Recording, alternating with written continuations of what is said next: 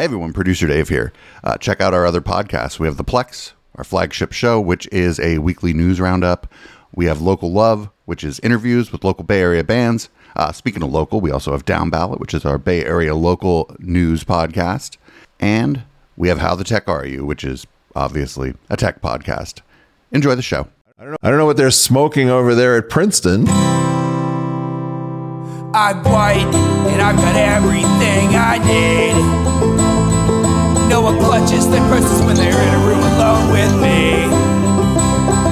And I can drive for any neighborhood I please at any hour, and the police don't do a thing. So if I see a penny on the ground, I leave it alone and fucking flip it. I'm a straight white male in America. I've got everything I need. I'm a guy getting paid more than a girl with a degree. And I can walk down the streets after dark, no one wants to rape me. And I can get a girl pregnant and just as easily flee.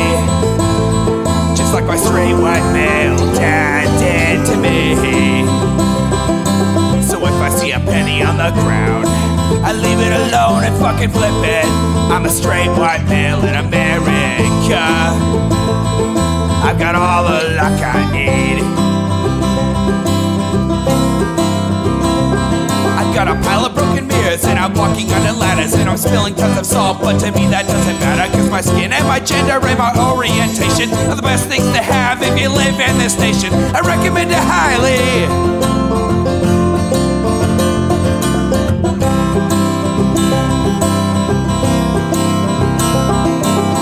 If I see a penny on the ground, I leave it alone and fucking flip it. I'm a straight white male in America. I've got all the luck I need. Shit's gonna work out for me, cause I'm a straight white male in America. I've got all the luck I need. Hey everybody, welcome to the Intellectual Dollar Tree. We do the show on Wednesdays at 7 p.m. Pacific right here on Twitch.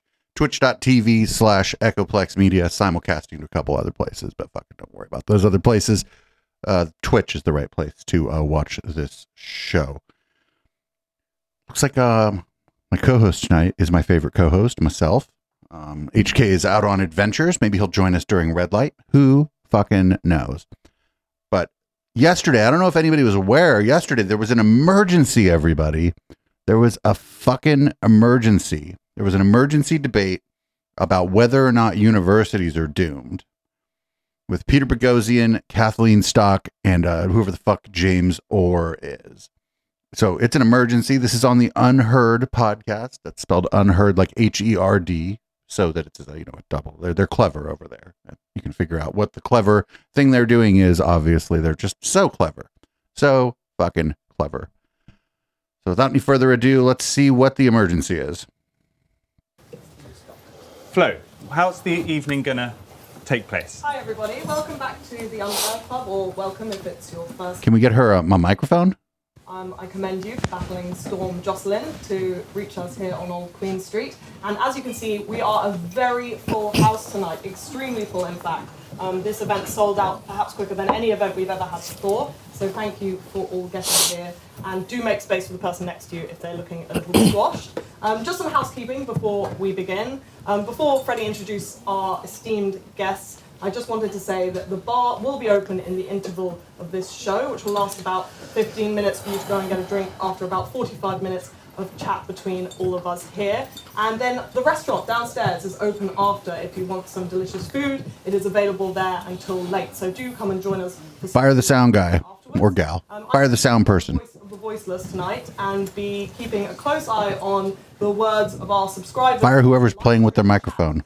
They will have their own questions and comments, which hopefully I'll be able to chip in with, and we can keep the ball rolling with both you lovely people in person and also the thousands of people joining across the World Wide Web.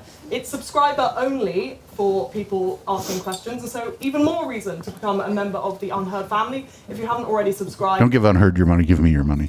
And with that, I will leave you in the capable hands of Freddie Sayers. Thank you, and welcome once again, everyone. This is our first emergency debate. Why is this an emergency? I just don't know. What is the emergency? You might ask. We've known that there are issues to do with the universities for some time. It felt to us like the departure of Claudine Gay and Liz McGill, the presidents of two of the top Ivy League colleges in the US, was somehow a significant moment, because it meant that rather than there being kind of grumbles from groups about the issues in university campuses, whether they are free speech, whether they are strange ideologies stalking the campuses, whether it's DEI, whether it's mob culture, whatever your particular issue of concern, suddenly, literally the presidents of two of the top universities in the world had to resign. So we had to ask the question, how bad has it got? There were two women of color, by the way. Crucible of our culture, taking forward the best. Have they somehow been lost? Have they been captured? And what can we do about it? We have gathered at this short notice three people who have very close experience of exactly these issues. They are all philosophers, as it happens, which we'll probably talk about. All academic renegades of some kind.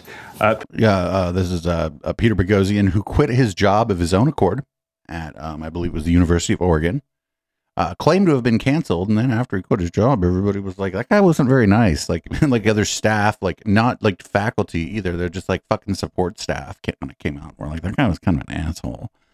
It's Kathleen Stock in the middle, who nobody knew her name until she like had to dig her heels in on some transphobic shit. And she could have just been like, oh, okay, that's fine. But no, she had to go get canceled because that's lucrative. And then I don't know who the guy over here, the third guy, guy's just to the right of the center is. I have no idea who is, but I loved his soap opera. Peter Boghossian was the assistant professor of philosophy at Portland State University until he was forced out by campus politics. He quit. Most famous, I should say, for a series of hoax academic papers that he put together with some colleagues, which he submitted to highly prestigious academic peer-reviewed journals. And on the one that I covered, that peer-reviewed journal rejected the paper, and so they put it in a pay-to-play journal and then didn't pay the fee. And many of them got published. Titles included Rape Culture and Queer Performativity at the Dog Park, The Conceptual Penis as a Social Construct. That's the one that I wrote the article on, that they did not get published. And in a regular journal, they got published in a pay-to-play journal and then didn't pay the fee. Assholes. And an ethnography of breastaurant masculinity. These all got the thumbs up from the Academy, so he can... No, they didn't. Welcome, Pete. Kathleen Stock is a former professor of philosophy at the University of Sussex, author of the bestseller Material Girls, and most importantly for us, star columnist here at UnHerd. She also was pushed out of her position at Sussex in 2020. She was mean. Because of her writing. How mean to people. Sex and gender. And James Orr is, and this is crucial. He's still got it. Fired me already. Assistant Professor of Philosophy of Religion at the University of Cambridge, and that is actually crucial because he is our insider tonight. He is going to report from inside the Citadel as to whether the situation can... So where's the debate? Wait a minute. Is the guy that's sitting to the right of the center, is he going to take the position that things are not as bad as they seem and that these people they're screaming that the sky is falling? So really looking forward to hearing what you have to say. James, I thought the simplest place to start, the rough format, as Flo mentioned, is we'll talk for the first 45 minutes or so. There'll be a short break, and then all of your questions, we will get involved after that. Let's start in our bit by identifying the problem, and then we can see if we think it's solvable or not. Pete, that extraordinary experience you had, getting all of those, what frankly sound like crazy papers published. Yeah. What did you learn from it, and how bad is the situation? He learned that you don't have to actually pay the fee at a pay-to-play journal. Well, the situation is that the peer-reviewed academic literature is corrupt. There's a wide-scale institutional and organizational. The other question is something got published, but what was the peer review like on the things that were published in the non-pay-to-play journals? Like they never bring this up. What if the peer review was scathing?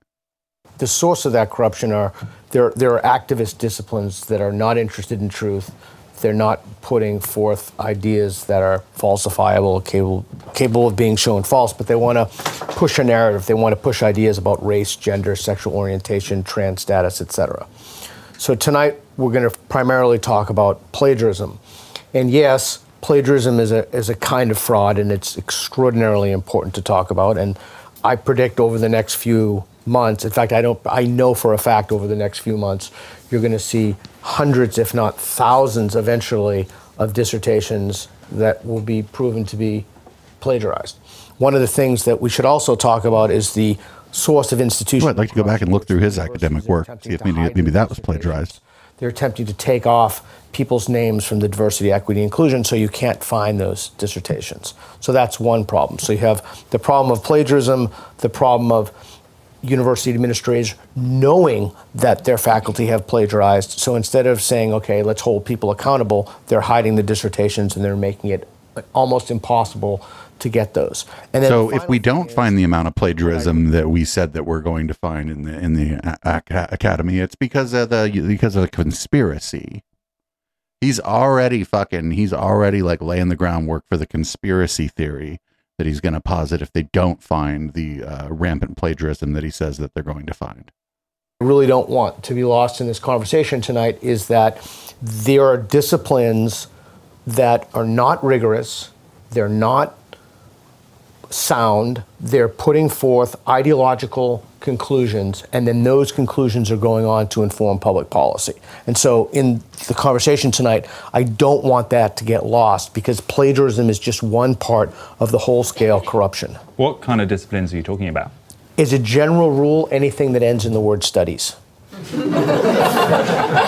Black studies, gay studies, women's studies, Chicano studies, Latin. Oh, yikes. Well, thanks, dude. Well, we know what's up here.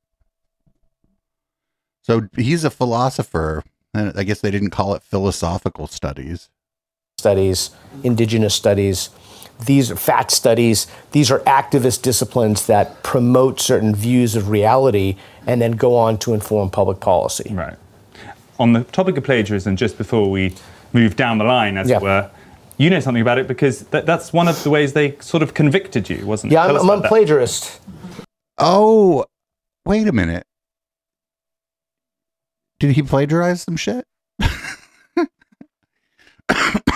It's real easy, actually. If you use somebody else's work in your work, you just fucking put it in brackets and cite who the fuck it is.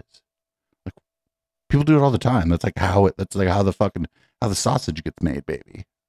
I'm a plagiarist. I have plagiarized. I admitted to plagiarize. I plagiarized Adolf Hitler's Mein Kampf. You should probably explain the context. Okay. So as part of the exposure of academic corruption, we wrote 20 bogus, ridiculous, and quite frankly, vile papers, and we submitted them to a number of journals, the top in their fields. And among the papers is we plagiarized a chapter from Adolf Hitler's Mein Kampf. We had two. One, and we took out Jew and we put in white male, and then the other one we just rewrote some of the words. And just rewrote some of the words. Just for the record, they brought me up on charges of plagiarism. I completely pled guilty to it, and then it's black and white. I plagiarized, and then they said you're not guilty. And the reason that they said that I was not guilty is because if they found me guilty, then the journal would have published Mein Kampf. The very journals whose narratives they want to forward about power dynamics and race, and for example, racism being the ordinary, everyday state of affairs, etc. So I'm the only plagiarist. Like even the way, even in his own telling of the story, it doesn't really make a whole lot of sense.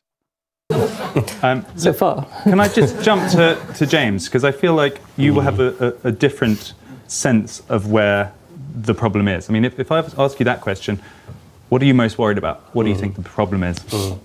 Well, I don't think it's plagiarism. I mean, that's been the immediate trigger for this debate and all of the discussions in the United States. I mean, I think that is sort of missing the target if plagiarism is the key theme.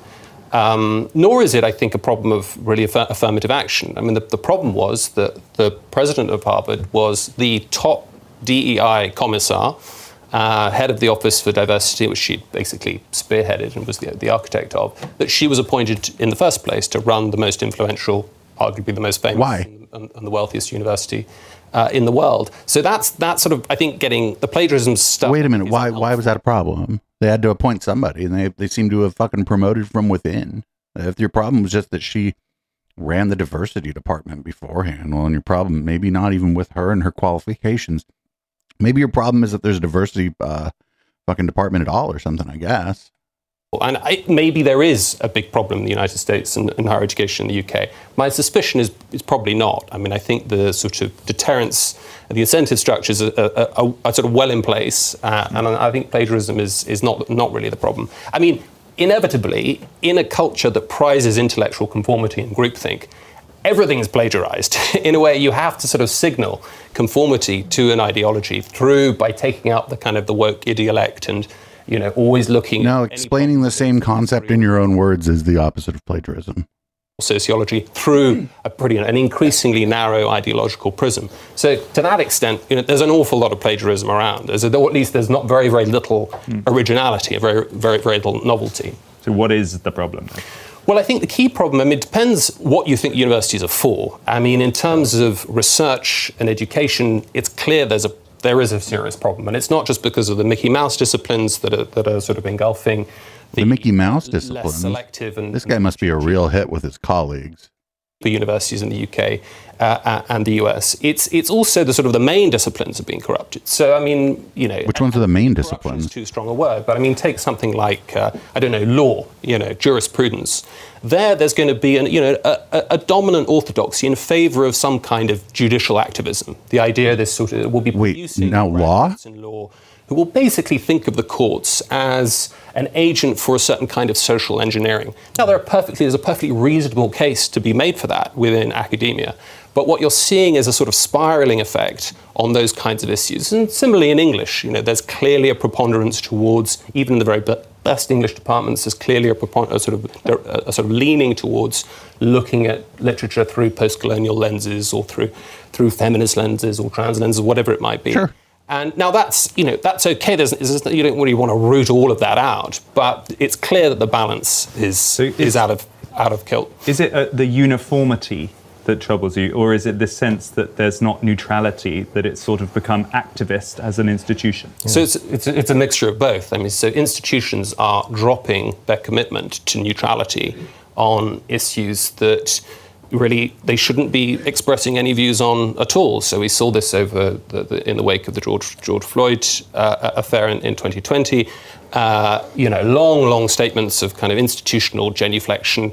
Fast forward, the Gaza last year, in October, then there's a kind of deafening silence by contrast. So there's an abandonment of institutional neutrality, and in the sort of pursuit of these kind of organizing horizons of diversity, inclusion, and equality, there is clearly a chilling effect on those who would want to challenge research looked at through those lenses. So there's a kind of official version of what. But there's a difference. Hold on. I'm not part of academia, but I would think that there's a big difference between challenging, like via peer review or whatever, somebody's work, the work that they did, versus just suggesting that the whole field, the whole endeavor therein is bad because it makes you sad that we do black studies. You know what I'm saying? I don't think that's the same thing. You can definitely challenge someone's work. That's what peer review is supposed to be for. That's the whole point of it, is for other people to, take a look at what you're doing, challenge it, hopefully make you better at it. That's not the same. People are supposed to do that within the field. Absolutely. He, I think, means that he's from outside of this field, that he thinks that that he should just be able to challenge the whole notion of something like queer studies or gender studies. I mean, he didn't say that, but it seems like that's what he's saying. Deviants from it are excluded. Absolutely. Heterodoxy is effectively held in deep suspicion. It doesn't pay to be heterodox, as used to be the case. And so for you, it's not a left-right thing for you, especially that you think it's become kind of captured by far left ideology, especially even though you might be considered a conservative, you would like to see more balance or more diversity of opinion. Yeah, absolutely right. I mean, the group, there are sort of tipping points, and once groupthink gets beyond a certain, I think an intellectual culture where you've got maybe a spread of 70-30 on a contentious issue would be absolutely fine. But where you're getting, 80-20, you can suddenly get a sort of spiraling effect where the minority is just the social costs are just going to be too high to speaking out. Oh, could you give an example? Where the issues are of clear public... Give an example. Just any example. Just give an example.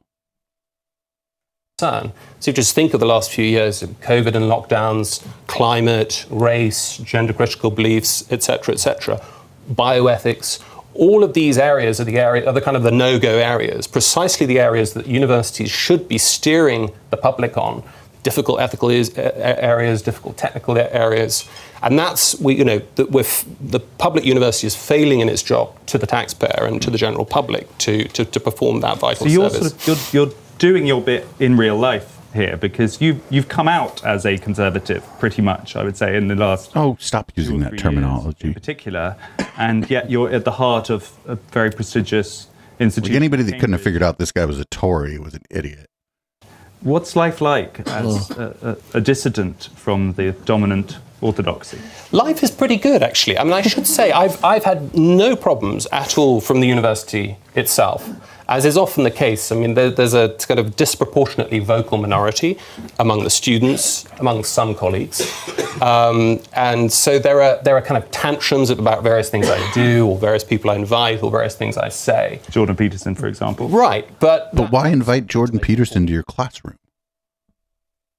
Point after a number of colleagues cancelled him, it was important to get him back, and so it's not cancelled. He wasn't invited. No adverse consequences at all to doing that, and a number of other things that I've done have passed without much consequence, and so they don't tut in the corridors and in the cloisters.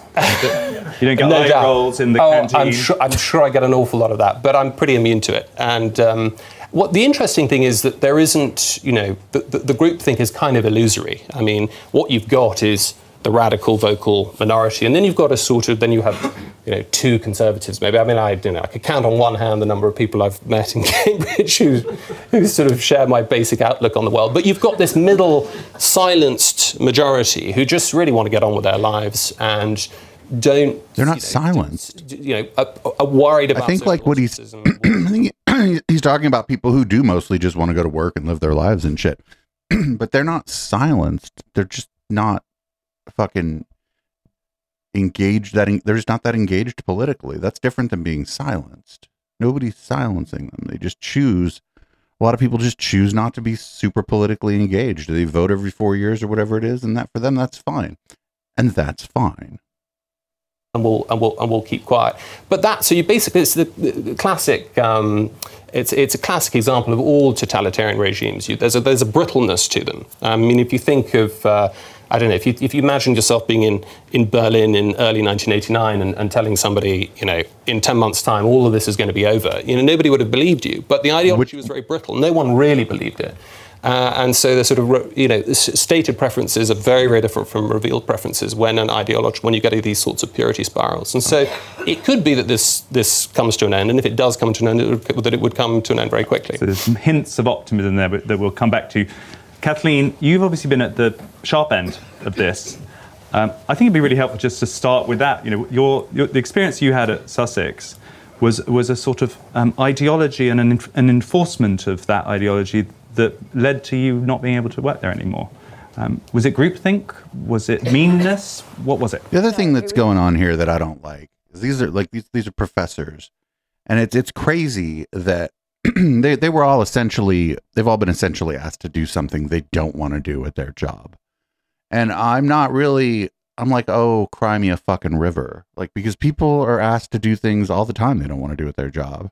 That's most of what most people's jobs are. It's very much like James just said, I think, although it's impossible to get people to say this, but I think most people were either neutral or vaguely for me. Like, occasionally people would come up and whisper. But what? Most people? Like, you're just guessing. You're just fucking vibes based. I actually don't know in the UK whether most people were neutral, for her, against her. I think most people in the UK still don't know who the fuck she is. The only reason we know who the fuck she is because we're like too online, terminally online. To me, keep going, things like that. But there's a small group of extremely vocal, students, narcissistic academics who are on social media a lot and at meetings a lot. And there's no disincentive for them to be absolutely vile about me to their students, to colleagues, to administrators, and to whip up student sentiment against me. I think those students protested you all by themselves. I think the students that you're talking about, they do in fact have agency and decided to speak up about what you're doing and saying, lady. And I mean, I think listening to what you've both said, I think the real thing that we need to sever is the link between activism and careerism in universities. It is 100% in your interest, or it was the last time I was in a university, to be an activist, even in the promotion criteria. And I'm talking about the university I was familiar with, but in the promotion criteria, it would say, are you a good ally? You could get points in your promotional case by showing how moral you were and how you thought the right things. And well, no, it's are you a good ally isn't about what you think. It's about how you behave. And I don't think they were asking, are you a good ally? I think the question would probably be more along the lines of, are you doing right by the students, no matter their religious or racial background, something like that. It would be some question. It wouldn't be like, are you woke or whatever the fuck she's talking about here. So that obviously that's going to, it's going to deter heterodoxy because it's going to end up having professional consequences, not just social consequences. And so much of academic. But again, in other jobs that aren't like at a university, yeah, if you like say a bunch of bigoted shit to the other people that are there, be they people you work with, contractors who were there, your boss, customers, yeah, you're gonna get fired. I don't understand why like being a university professor would be any different. Is based on relying on other people to let you through the gate. If you need your stuff in prestigious journals, you need to get the right sorts of grants, you need to be on the right sorts of committees. So you can't afford to alienate people in those ways if you're young and you want to get on. Lady, that's how any bureaucracy works. Yeah, if nobody in the bureaucracy likes you, it's going to be hard for you to fucking climb up in that bureaucracy. Harder for you to get higher up in that layer cake. I don't know, fucking, I guess it sucks, but like, it's just the way bureaucracy is. And that's important. That's what people mean when they talk about capture, then. Yeah. Somehow that a group had worked out the mechanics of taking over an institution. Sort of instinctive. I don't think they actually thought it through very carefully. I think it's just that... Well, if they haven't thought it through very carefully, maybe they just don't like you. And they didn't have to think too much about it. They think, they're like, oh, fucking Professor Stock. God damn it. Is she coming? There's many other layers to this which make it very complicated. So one is that a lot of academics are unable to face confrontation and really just want to get on with their 16th century manuscript or whatever and don't want to be on social media. Most academics aren't on social media and they're like, oh, I can't go on there. But that leaves the field free for a few people to be extremely influential. There's also a genuine fear of upsetting students for a number of reasons. One is because these people are fucking teenagers. The undergrads are mostly teenagers, and your job is to educate, but your job is also to like be chill and like a professional. Your job and not piss off all the fucking students. Yeah, if all the students hate you, it's going to be hard to teach, lady. Like, what the fuck? Fees, like, since the caps came off, all universities are in competition with each other. Some universities are undoubtedly about to go under financially. I'm sure Cambridge and Oxford, different kettle of fish, but in the universities I was familiar with, people were terrified for years. We couldn't even photocopy. There was just budgets being cut all the time. And then there's also a massive spectre of student mental health, because nobody, including in the government, can work out whether we're in loco parentis, whether we're supposed to be looking after anxious students. There's no, as far as I can see, there's no... you are a trusted elder. If you are a professor teaching classes, you are a trusted elder for most of these students. That is your role. You're also an educator. But yeah, you are a trusted elder. Yes, absolutely. Yep, these kids, they're 18, or I think in the UK, at 16, you become an adult in a lot of ways. But they're still teenagers, and you should be a trusted elder. That's part of your role as a professor. If you're not doing that, then you're a shit professor. You're fit to study, so you can come with massive mental health problems and just be waved through, and then arrive in the classroom saying, I am too anxious to be asked questions, I can't talk about, I don't want to hear about this very difficult subject, I want a trigger warning.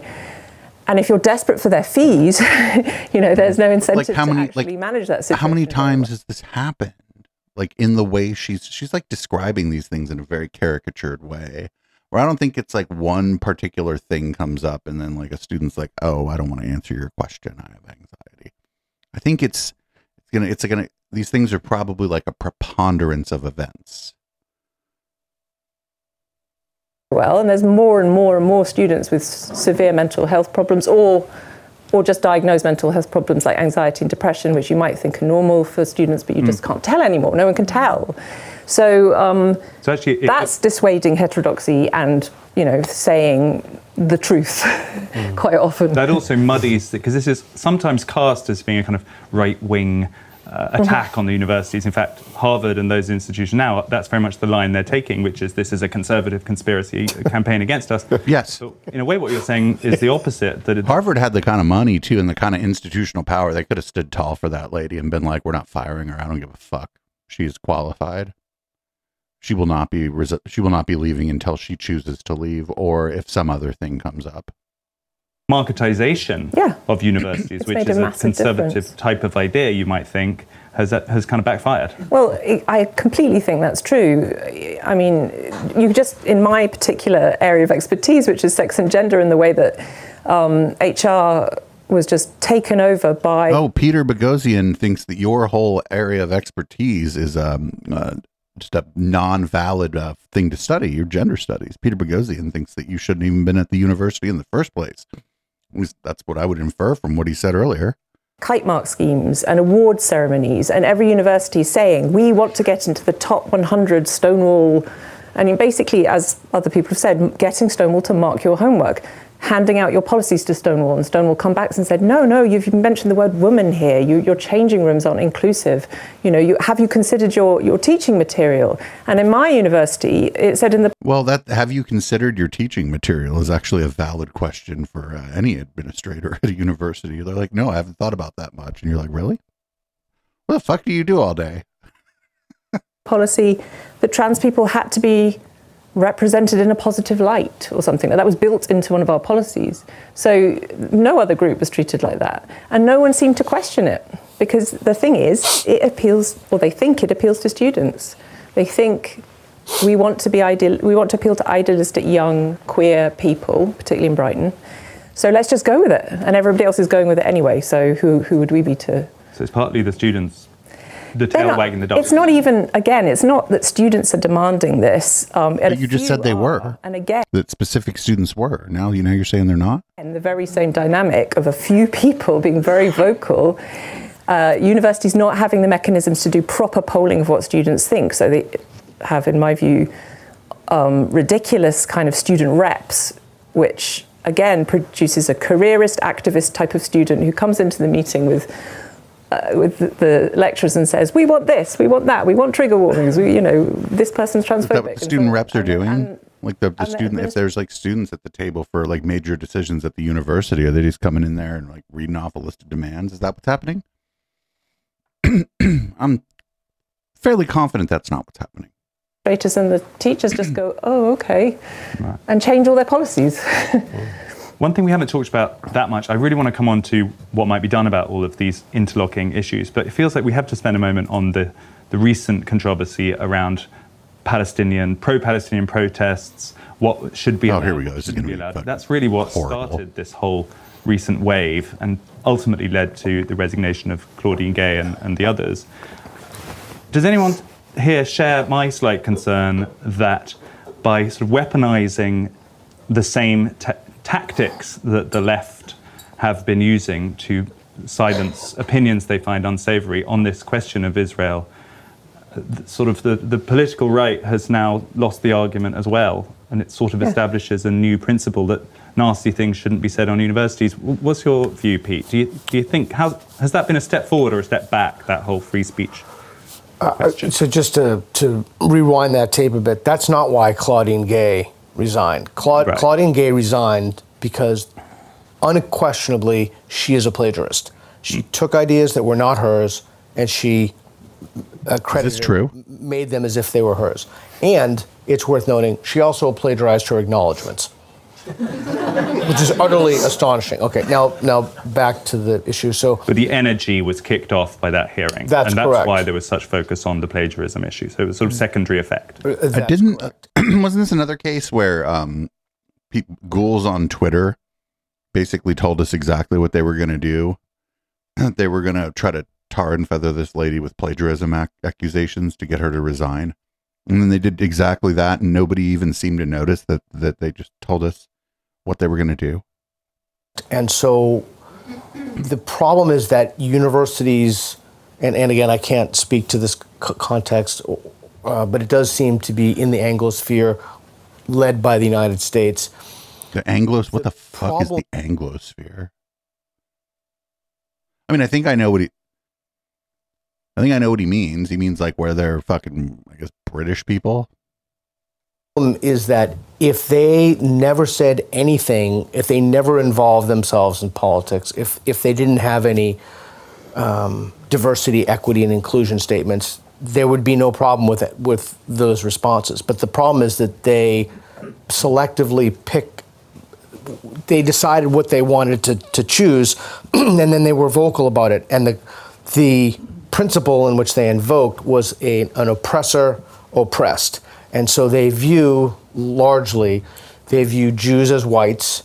They view Israel as a colonial power, as a manifestation of colonial values by white people against dark people or brown people. Also within this worldview, they view Muslims as oppressed. And so there's a whole... Well, the United States and the United States' allies been bombing the shit out of majority Muslim countries for most of my life. Bombs are a form of oppression, I think. Worldview that goes into understanding why they said what they said. So if you understand and you've read the literature, then it makes perfect sense for why they would say that.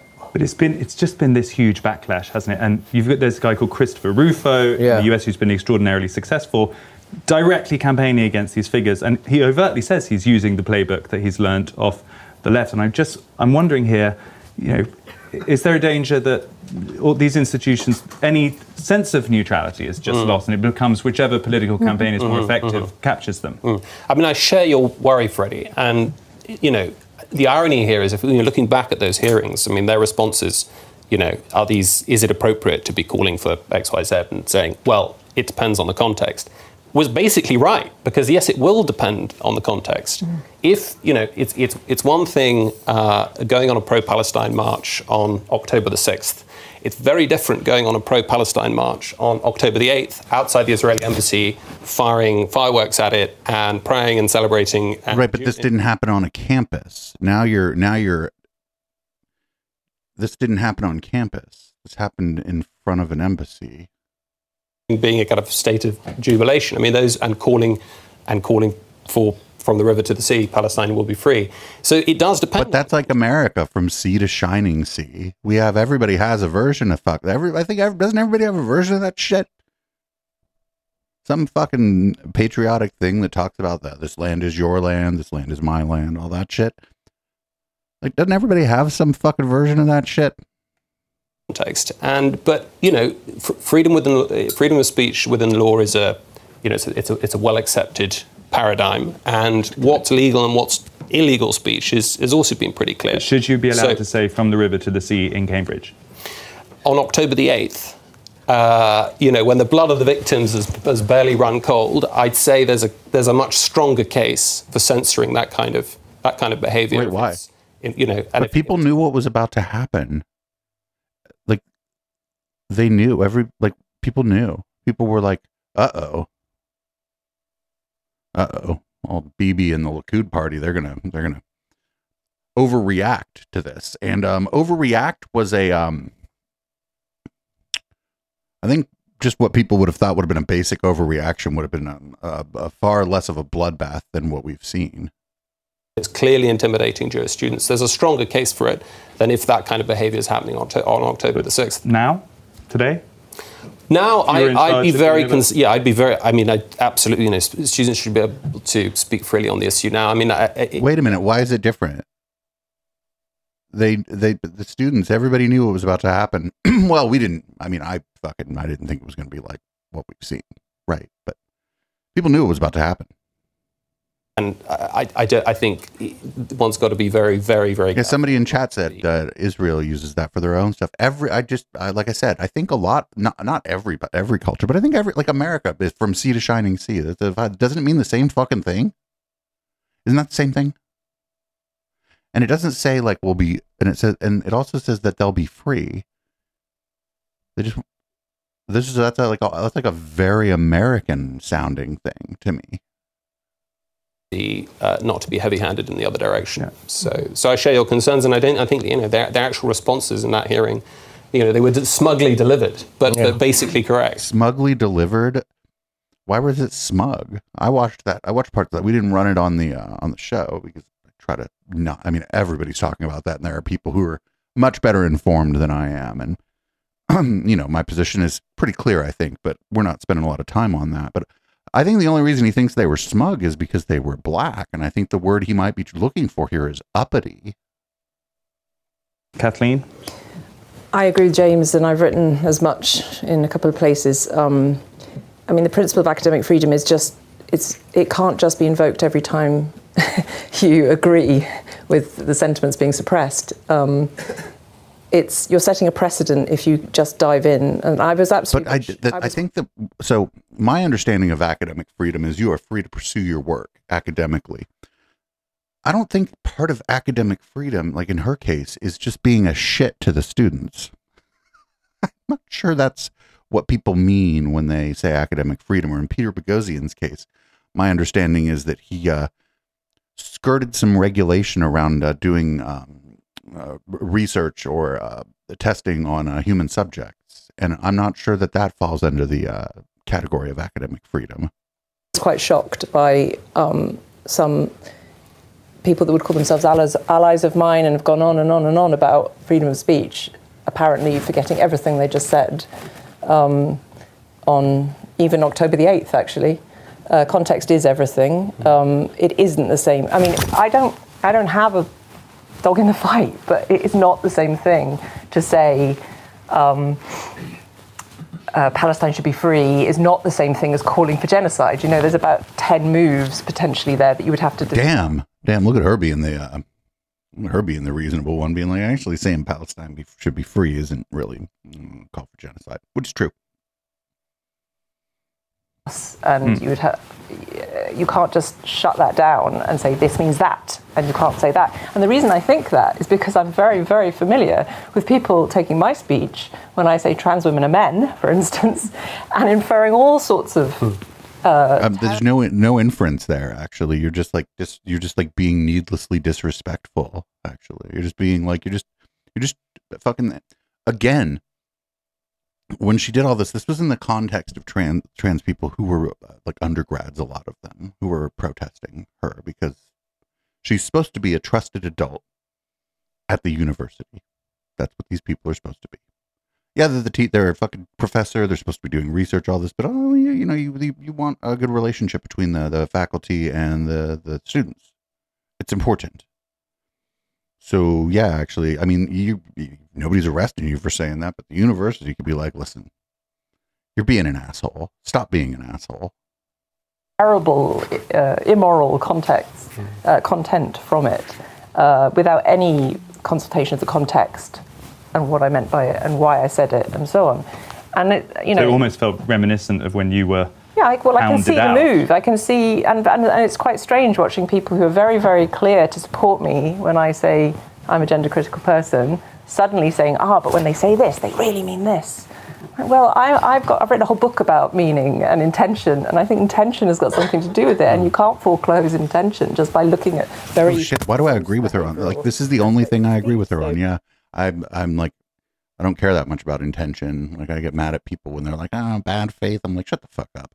But the thing about it is the only reason I think she's doing this is because she feels like almost she has to if she wants to seem consistent. But again, that's me trying to divine her intent. So you remain a free speech reader now. I'm afraid I do, yeah. I want to think about if there is... The question we put on the poster is, are the universities doomed? Is university doomed as an institution? And I have a feeling, Pete, that you think the answer might be yes. So give us the case for burn them all down, the institution is... Oh, there's no case for that. Saving. Too bad we don't have 2 hours for that question. So I do believe that they should be all burned down, and here's why. So first of all, I just want a quick show of hands. I'm just curious. The number of the percentage of people who hold PhDs who have plagiarized their dissertations, who thinks it's under 5%? Raise their hand. One in the whole room. Wow. Who thinks it's under 20%? Okay, that's the mode. Most people. Okay, so I mentioned before at the start, it's worth talking about. So you have people who have cheated. You have the institutions who have protected people who have cheated. You've had institutions and administrators who have been hoodwinked by monstrously idiotic ideas. There's literally nothing interesting about these ideas. And they're put forward by profoundly mediocre minds. Okay. But this idea that like he is the arbiter of who is smart, like I think I'm pretty good at like learning new things. I pick up on things pretty quick, but I'm not going to run around and like, I haven't decided that that's what intelligence is, right? If other people are slower to learn, I'm not like, oh, this is a mediocre mind or this person's stupid, because I don't know what that person might be good at that I'm not, or where that person might excel that I might have some problems or whatever, because I just don't know. And so like this idea that we have great minds and like mediocre minds or whatever, this is you end up in some pretty fucked up places. Like when that's like your starting point, you end up in some pretty fucked up places. Problem in the corruption of academic literature. Let's see if I can do this in a minute. In order to get promoted, you need to publish. In order to publish, this goes back to Freddie, your comment about institutional capture. What does it mean to be captured? In order to publish something, you have to, peer-reviewed publishing, it's not the same as publishing as UnHerd or the Telegraph or what have you.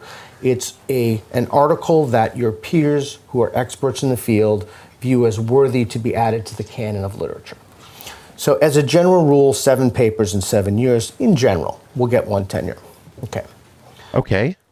You cannot publish a paper, particularly in the humanities, that runs contrary to the narrative. So they're very specific power relations, gender relations, very specific dynamics. Kathleen is very familiar with those in her discipline. But then, okay, first of all, I don't think this is true. There are probably tons of people writing papers that are disagreeing with conclusions that other people have made in their papers and stuff. But I don't think what this guy doesn't. What I'm guessing this guy doesn't like is that if people think what you're saying is bullshit and they're your peers, that they get to be like, well, this is bullshit. And then people are like, oh, well, your peer review was pretty bad. You might want to go back to the drawing board, friendo. Okay. So you have entire bodies of academic literature that have been corrupted. You cannot publish something that goes against the narrative. You cannot publish, for example, something that says, the number of unarmed black men shot by police is proportionate to the number of. Roland Fryer tried something similar to that at Harvard. But that's because proportional. Now notice how he stopped. Check this out. Watch this. The number of unarmed black men shot by police is proportionate to the number of. Roland Fryer tried something. Proportional to the number of, and then he stopped. Did you hear that? Because he couldn't finish the sentence. There was no way to finish that sentence. Something similar to that at Harvard. And by the way, he was the victim of Claudine Gay's witch hunt. Okay, so you have bodies of literature. Was his data inaccurate? Proportional to the what? Like he didn't finish. I don't know what you're saying this guy tried to publish on. And he stopped himself because either one, he doesn't know what the guy tried to publish, or two, he does know what the guy tried to publish and knows that it's incorrect, or that it plays games with the numbers that have been corrupted. 50%. Really think about this. 50% of papers in psychology, it's called a replication crisis, cannot be replicated. 50%. Are you kidding me? You mean half of the stuff, of the work that people go into a clinical setting with, the tools that they go to help people, you mean half of those can't be replicated? So, Matt Brown from Decoding the Gurus actually has talked a bit about the replication crisis, and it is a real thing. But I listened to Matt Brown talk about it, and it does not sound like Peter Boghossian. And Matt Brown is a pretty well-respected psychologist in Australia, and he does a lot of work on like gambling and like policy around gambling and gambling addiction and the psychology of that stuff there. And he was talking about it, and it was actually kind of interesting to listen to him talk about it, because I'd only heard these wackadoodles talk about it, but listening to somebody a little bit more measured, and somebody who's currently working in the field of psychology in addition to being a university professor, listening to him talk about it was a lot different, and it made a lot more sense. And he had his critiques were, he didn't think it was good, but he had some explanations for why it's the case sometimes. It was just overall a pretty good listen. I wish I remembered. I think it might have been one of their like Decoding Academia series or whatever, where they talked about Matt's academic career. I thought it was really interesting, and I learned some stuff I didn't know, actually. But he didn't just say, half of the stuff isn't, and it's not that it can't be, it's that it has not been replicated. And he was saying that there's like a disincentive to, like, in some cases, to do work that someone's already done. Like if you're trying to become prominent, you want to do new work. So there's some disincentive there, and that it's hard to get. Sometimes it's hard to get grant money if you're trying to like retread something that somebody already like did, especially if it was recent. There's all kinds of institutional problems there, but it's not just that these people are all wackadoodles and that they made it all up or whatever. Okay, let that percolate. That's astonishing. And we're teaching those, and I go all around the world and I say, who's familiar with the replication crisis? Who's a psychology major? Who's familiar with the replication crisis? Nobody has any idea what it is. Nobody. I probably asked that question. Like if I know what the fuck the replication crisis is, and I'm 20, how far out? 24 years out of academia entirely? At times at universities, clueless. You can mitigate that very quickly by putting it in the syllabus to be in class. Look, we don't know if this is true. It's our best guess. 50% chance. You're flipping the dice. Okay. So no. Just because 50% of them haven't, just because something hasn't been replicated doesn't mean it's a flip of the coin. That's what peer review is for. Peer review is part of the process, and replication should be part of the process. And I do think that it's important that that gets fixed. Primarily so that people like this can't like dishonestly use it. No. He's like, now it's just a flip of the coin because, I don't know, half of the stuff can't be replicated. That doesn't make sense. Even on its own terms, that doesn't make sense. institution's doomed. You have a situation in which my personal feeling is that there are around, I could be wrong about this, we'll know soon enough, about 10% of academicians have plagiarized in the humanities, probably lower in the sciences. In the sciences, you probably see data fraud as more of a phenomenon. Okay. The reason that there's a legitimation crisis, that's Habermas's 1973 phrase from a paper, the German philosopher. The reason that there's a crisis in the legitimacy of institutions is because those institutions are not worthy of our trust. They've betrayed public trust. They've become... So this is starting to get a little bit into the Scientology territory, and I'm surprised Scientology hasn't jumped on this shit, to be honest. I don't know if the institution of psychology, to the extent that it exists as like a monolith or whatever, is worthy of my trust or not. If I go to see a fucking psychologist, I care whether or not I think that person is worthy of my trust. But they're not an academic; they're doing clinical work or even just talk therapy. So knowledge production are fundamentally compromised. And when they're fundamentally compromised, it's like, was it the horse in Alice in Wonderland that runs off furiously in all directions, right? So, but what are you going to? I mean, obviously, by saying burn them all down, we're not actually talking about physically burning them down. What is it that you suggest we do in that situation? Well, there's only one thing. Look. It is better for people. One thing we can do is we can start plugging vocational schools, right? But it is better for people. Dan Dennett picks up a famous phrase: "If it's not worth doing, it's not worth doing well. If it's not worth doing, it's not worth doing well." Ooh, I think Dan Dennett has had some nasty things to say about these intellectual dark web people before. I could be mistaken. I think it was Dan Dennett who was like, these guys are just jerks. It is not worth learning a process that takes you away from reality. You would be far better if you literally looked at a wall. You would be. Than if you learned something that took you... But he's sitting there shitting all over the woman in the middle's field. Reality and she's the gender in social civil society. So you have no hope that this problem can be corrected, that these institutions can start becoming more worthwhile again? It's no. So not only do I have no hope, but if you want any kind of hope, you have to burn them down. So what is the alternative to that? The alternative is, and Kathleen was also a founding faculty fellow at the University of Austin and other places. Yeah, but I don't agree with you. Okay. The University of Austin, if the professors here were good enough for the kids at Epstein Island, they're good enough for your kids too. I'll tell you my solution. My solution is, rather than we have institutions, academic institutions that are ideology mills. Their primary function, and their primary function of people who teach there, is to discharge some deranged ideological mission. So start new ones. So start new ones, but it's insufficient to start new ones. New ones in a capitalist framework can put pressure to leverage themselves for other institutions to have some kind of a corrective mechanism. But right now, there's no corrective mechanism. So you have to start new institutions.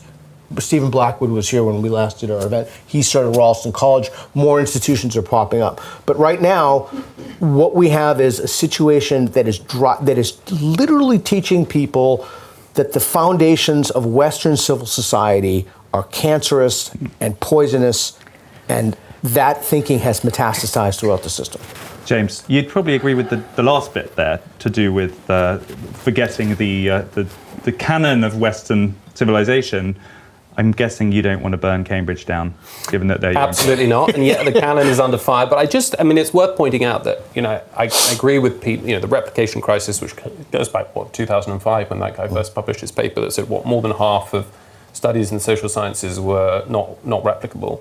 That's not replicable, or we're not replicated. The social sciences. Now that's because replicable means it's possible to replicate, and if they're not replicated, that means they have not been replicated.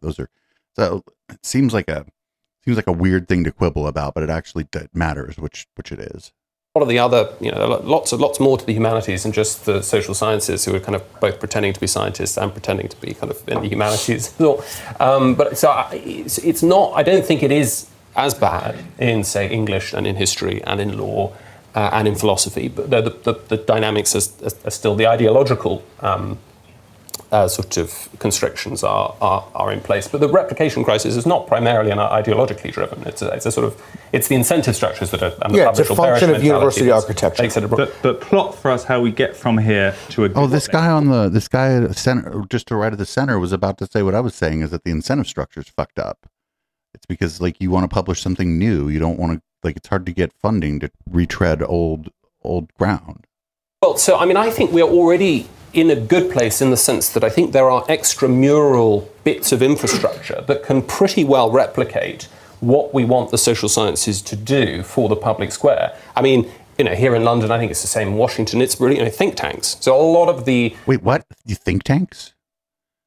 You think think tanks are just going to replace, like, the fucking humanities department at a What the fuck? The Heritage Foundation? Cato? What the fuck? Really sort of policy sort of salient projects in the social sciences that have got real sort of cut through can be replicated by think tanks for public policy and private companies for STEM. And that's already happening, I think, to some degree. So and now parallel universities are starting new institutions. I mean, all strength to you guys, what you're doing at the University of Austin and Ralston. And your fucking world-renowned fucking phrenology department or whatever. and you see this sort of pressure occurring in the early 19th century when Oxford and Cambridge had a total stranglehold. And other universities started to sort of set up. Just want to push you a little bit. I know you have to, you are representing Cambridge at this discussion, and I don't expect you to be disproportionately critical of them, but do you think there are serious issues, even in universities like Cambridge, or do you think we're fine? I think we're in a much better place than, say, Harvard or the big Ivies. I mean, Harvard is really a hedge fund with a university attached. It's got $50 billion under assets. I mean, he's not wrong there, but well, Harvard's still a pretty good university academically.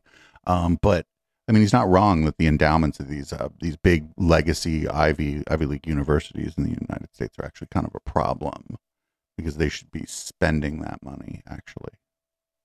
Endowment, I think, is about $8 billion, and with that, we still managed to get to pretty much. I think we were, last year top of one of the two big university rankings, but we're much more responsive to public criticism, and being poorer, more exposed to legal liability. And will be very interesting to see when the new Freedom of Speech Higher Education Act starts really kicking in August, what effect that's going to have on the intellectual climate within the universities. I mean, I'm quietly hopeful that it will have a meaningful impact. Now, do you see what you're doing, which is to be a bit more vocal about your ideas, even if they don't go along the current of prevailing opinion? Do you think that's part of the remedy here? I think so. More people need to speak out, and more people need to be confident in not just talking about free speech, but actually exercising their rights to free speech. And certainly those who've made it into the institutions, I think, have a special moral obligation to test received wisdom and to be heterodox, not just for the sake of it, but where they've got heterodox views, and to speak out confidently, because... But your job isn't to express your personal views. That's not the job of academia and research. Your job isn't to give your opinion. That's my job, right? My job is to give my opinion. This guy's an academic. His job, he can give his opinion, but that's not his job. Or you're in that sort of awful twilight zone of the postdoc between kind of very kind of precarious existence as an academic looking for a job and somebody who's won the lottery ticket and got into the institution. There's clearly pressure to conform. There's clearly a lot of gatekeeping at applications and job appointment panels. This guy works at Cambridge and is complaining about gatekeeping. Get the fuck out of here. They opened the gate for you, friendo. The prescription. Kath, I want to ask you, if we've had a conversation here before, and it struck me then that you were extraordinarily generous about the institution that frankly treated you appallingly. Both I don't think they'd say that. I'm not trying to get sued for libel. This is the UK, friendo. Thank you. You know, how can you? Is it right that you feel still defensive in a way of universities, even the one that you left? No, not really. But I do feel defensive of philosophy. And I don't think I agree with you, Pete, that there's sort of bad ideas that we need to root out directly because they're just obviously false and, you know, you'd be better off looking at a wall than these ideas, because I think you get rid of enormous parts of the history of philosophy if you start going down that route. I think philosophy is, I mean, the question is, what is reality? And in a way, that is what even gender studies academics are trying to answer. Mm-hmm. It's still a philosophical impulse. It's, she caught on to this. She was like, wait a minute, what this guy's saying is just that my whole field of endeavor was useless. Things as axiomatic that they should be questioning and all that, but they are still trying to engage in important metaphysical thoughts that I think we shouldn't just dismiss as ridiculous, you know, in a sort of brute empiricist kind of way. So what I think we need to do is act more indirectly to try and get the quality of thought. I mean, if we're assuming that the quality of thought, here we go again. No, who decides what the fuck? The quality of thought. Research, because we could actually decide that they're not. Most research produced in the humanities doesn't get read by anybody. You know, not really, literally, like two people read the average. 0 to 1 citations for the average. So, and it's a preposterous system. It really is. You know, you work for 3 years, you get multiple edits, you get multiple rejections. Eventually, it gets published, and no one reads it.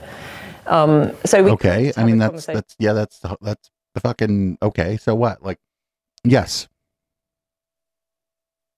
About that, but assuming you are trying to produce quality researchers in the humanities, then obviously you want to improve the quality. So you need to sever the link between activism and careerism. You need to develop internal norms somehow which say, no, you can't just go on the internet and produce an ad hominem character assassination of the person that you disagree with intellectually. Wait a minute, but what about fucking this whole freedom of speech thing you were saying before? Now that, wait, what the fuck? And I don't know what they mean by ad hominem. Do they mean like, do they mean character assessment? I think this person's full of shit, because that's not really might even not be an ad hominem attack. A lot of stuff, it gets confused. It gets real confused here, because the ad hominem fallacy is pretty simple, right? Like a simple one, they could be like, oh, you're a 47-year-old man. What do you know? Well, that's the ad hominem fallacy, right? That's saying that I don't know what I'm talking about because of something intrinsic about me. They could just be like, I think you're an idiot and you don't know what you're talking about. Well, they've probably insulted me, but that is not the ad hominem fallacy. They just think I'm an idiot and that I don't know what I'm talking about. And it's fine. Actually, either is fine. I don't really care. You have to stick to the arguments. Maybe just ban them from social media. I don't know, but something has to be done to kind of get... Wait, what?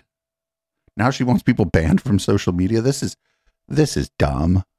This lady has not thought this through at all. This kind of knee-jerk moralizing and preening and narcissistic posturing that goes on, that's really partly the problem. You can get a lot of social capital very quickly in universities through very shallow intellectual moves. So I don't know how exactly we get those norms back. Wait, how do you... but I don't think those are what you think are very shallow intellectual moves. What if somebody's like, well, this person's obviously a piece of shit? Like, okay, now what is that, shallow intellectually? I mean, sure, I guess they didn't like say it with a pocket watch in their hand or something. Saying this whole body of thought is illegitimate. The problem isn't necessarily directly that those ideas are there, it's that no other ideas are allowed in. That you have to kind of, as you've said, work within these incredibly narrow parameters as the rules of the game as a starting point, or you won't get anywhere. And that is anti-intellectual. And final word before we go to our small break, a word about the students. Are they going to have a cocktail party right in the middle of this? Yeah. You've written for us about how you think the kids are all right. Yeah, I do. I really do. How so? Well, because they're the same as they always have been. They're the same as they were when you were younger. They're naive and idealistic and curious, and many of them are clever. I mean, it's possibly true that too many of them are doing, they're not in the right subjects because there was a massive expansion of the universities, and people ended up doing things that perhaps they weren't best suited to, but they're still trying and they're still really argumentative. It's this small number of people are allowed to chill the general environment. It's the same dynamic outside universities in every institution there is, pretty much. Yeah, it's a bureaucracy. Yeah, like they're describing, like, I guess it sucks kind of, but yeah, if the people in the bureaucracy don't like you, it's kind of hard to get ahead. I don't know what to tell you. So we have to free them somehow. We have to allow them to speak their mind, because I do think that they are frightened now, very frightened of saying what they think. And that's a terrible position to be in. But you just said they shouldn't be allowed to. What the fuck, dude? She just contradicted herself, like, just in like a minute. Person. Well, if they think, they should be allowed to say what they think, but they shouldn't be allowed to say that someone else is full of shit. It's like a one-way street version of free speech. Free the students and save the universities. Ladies and gentlemen, we have 30 minutes to do this. So we're going to take a very short 10 to 15 minute break. Do get a drink if you want one, or do whatever you need to do. Downstairs is open as well as here. If you're watching online, get your questions ready and Flo will ask them. So see you in exactly 50 minutes for the group discussion. Thank you. We'll do the group discussion during the post game, everybody. Kind of boring. Thanks, live viewers, for sticking it out. I think the question part might be a little more lively here.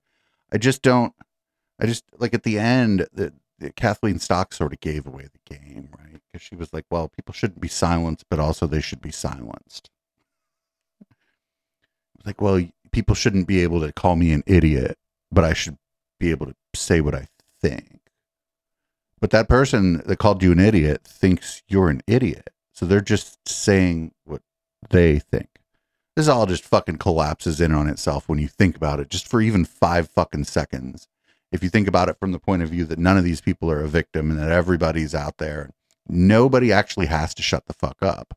No matter how much people will tell you to shut the fuck up, if you probably should, doesn't mean you gotta.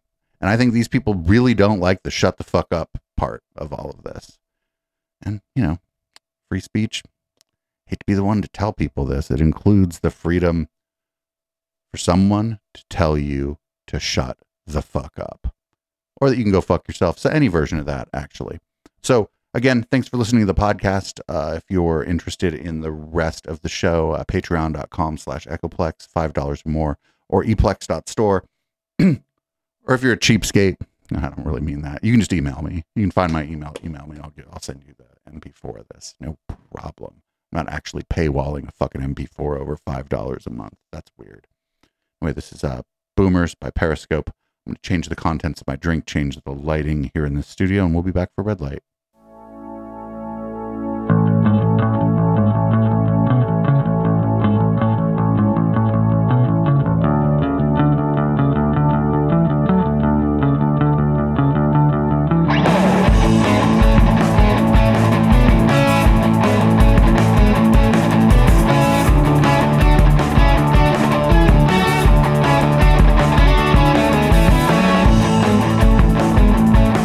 You recall a time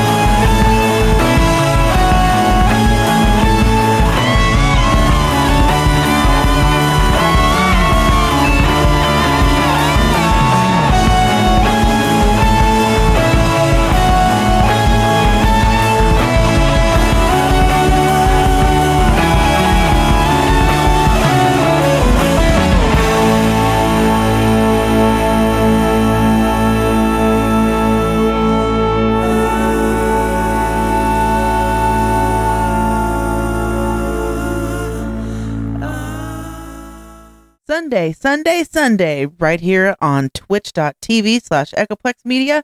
It's the Plex. 7 p.m. to 9 p.m. Pacific and on into red light. We have the worst news in the week that no one else will cover. The Plex has it all. Conspiracy, right-wing nut jobs, Christian extremism, and Madison Star Moon. Tune in every Sunday at 7 p.m. Pacific at twitch.tv/Echoplex Media and find our full schedule at echoplexmedia.com.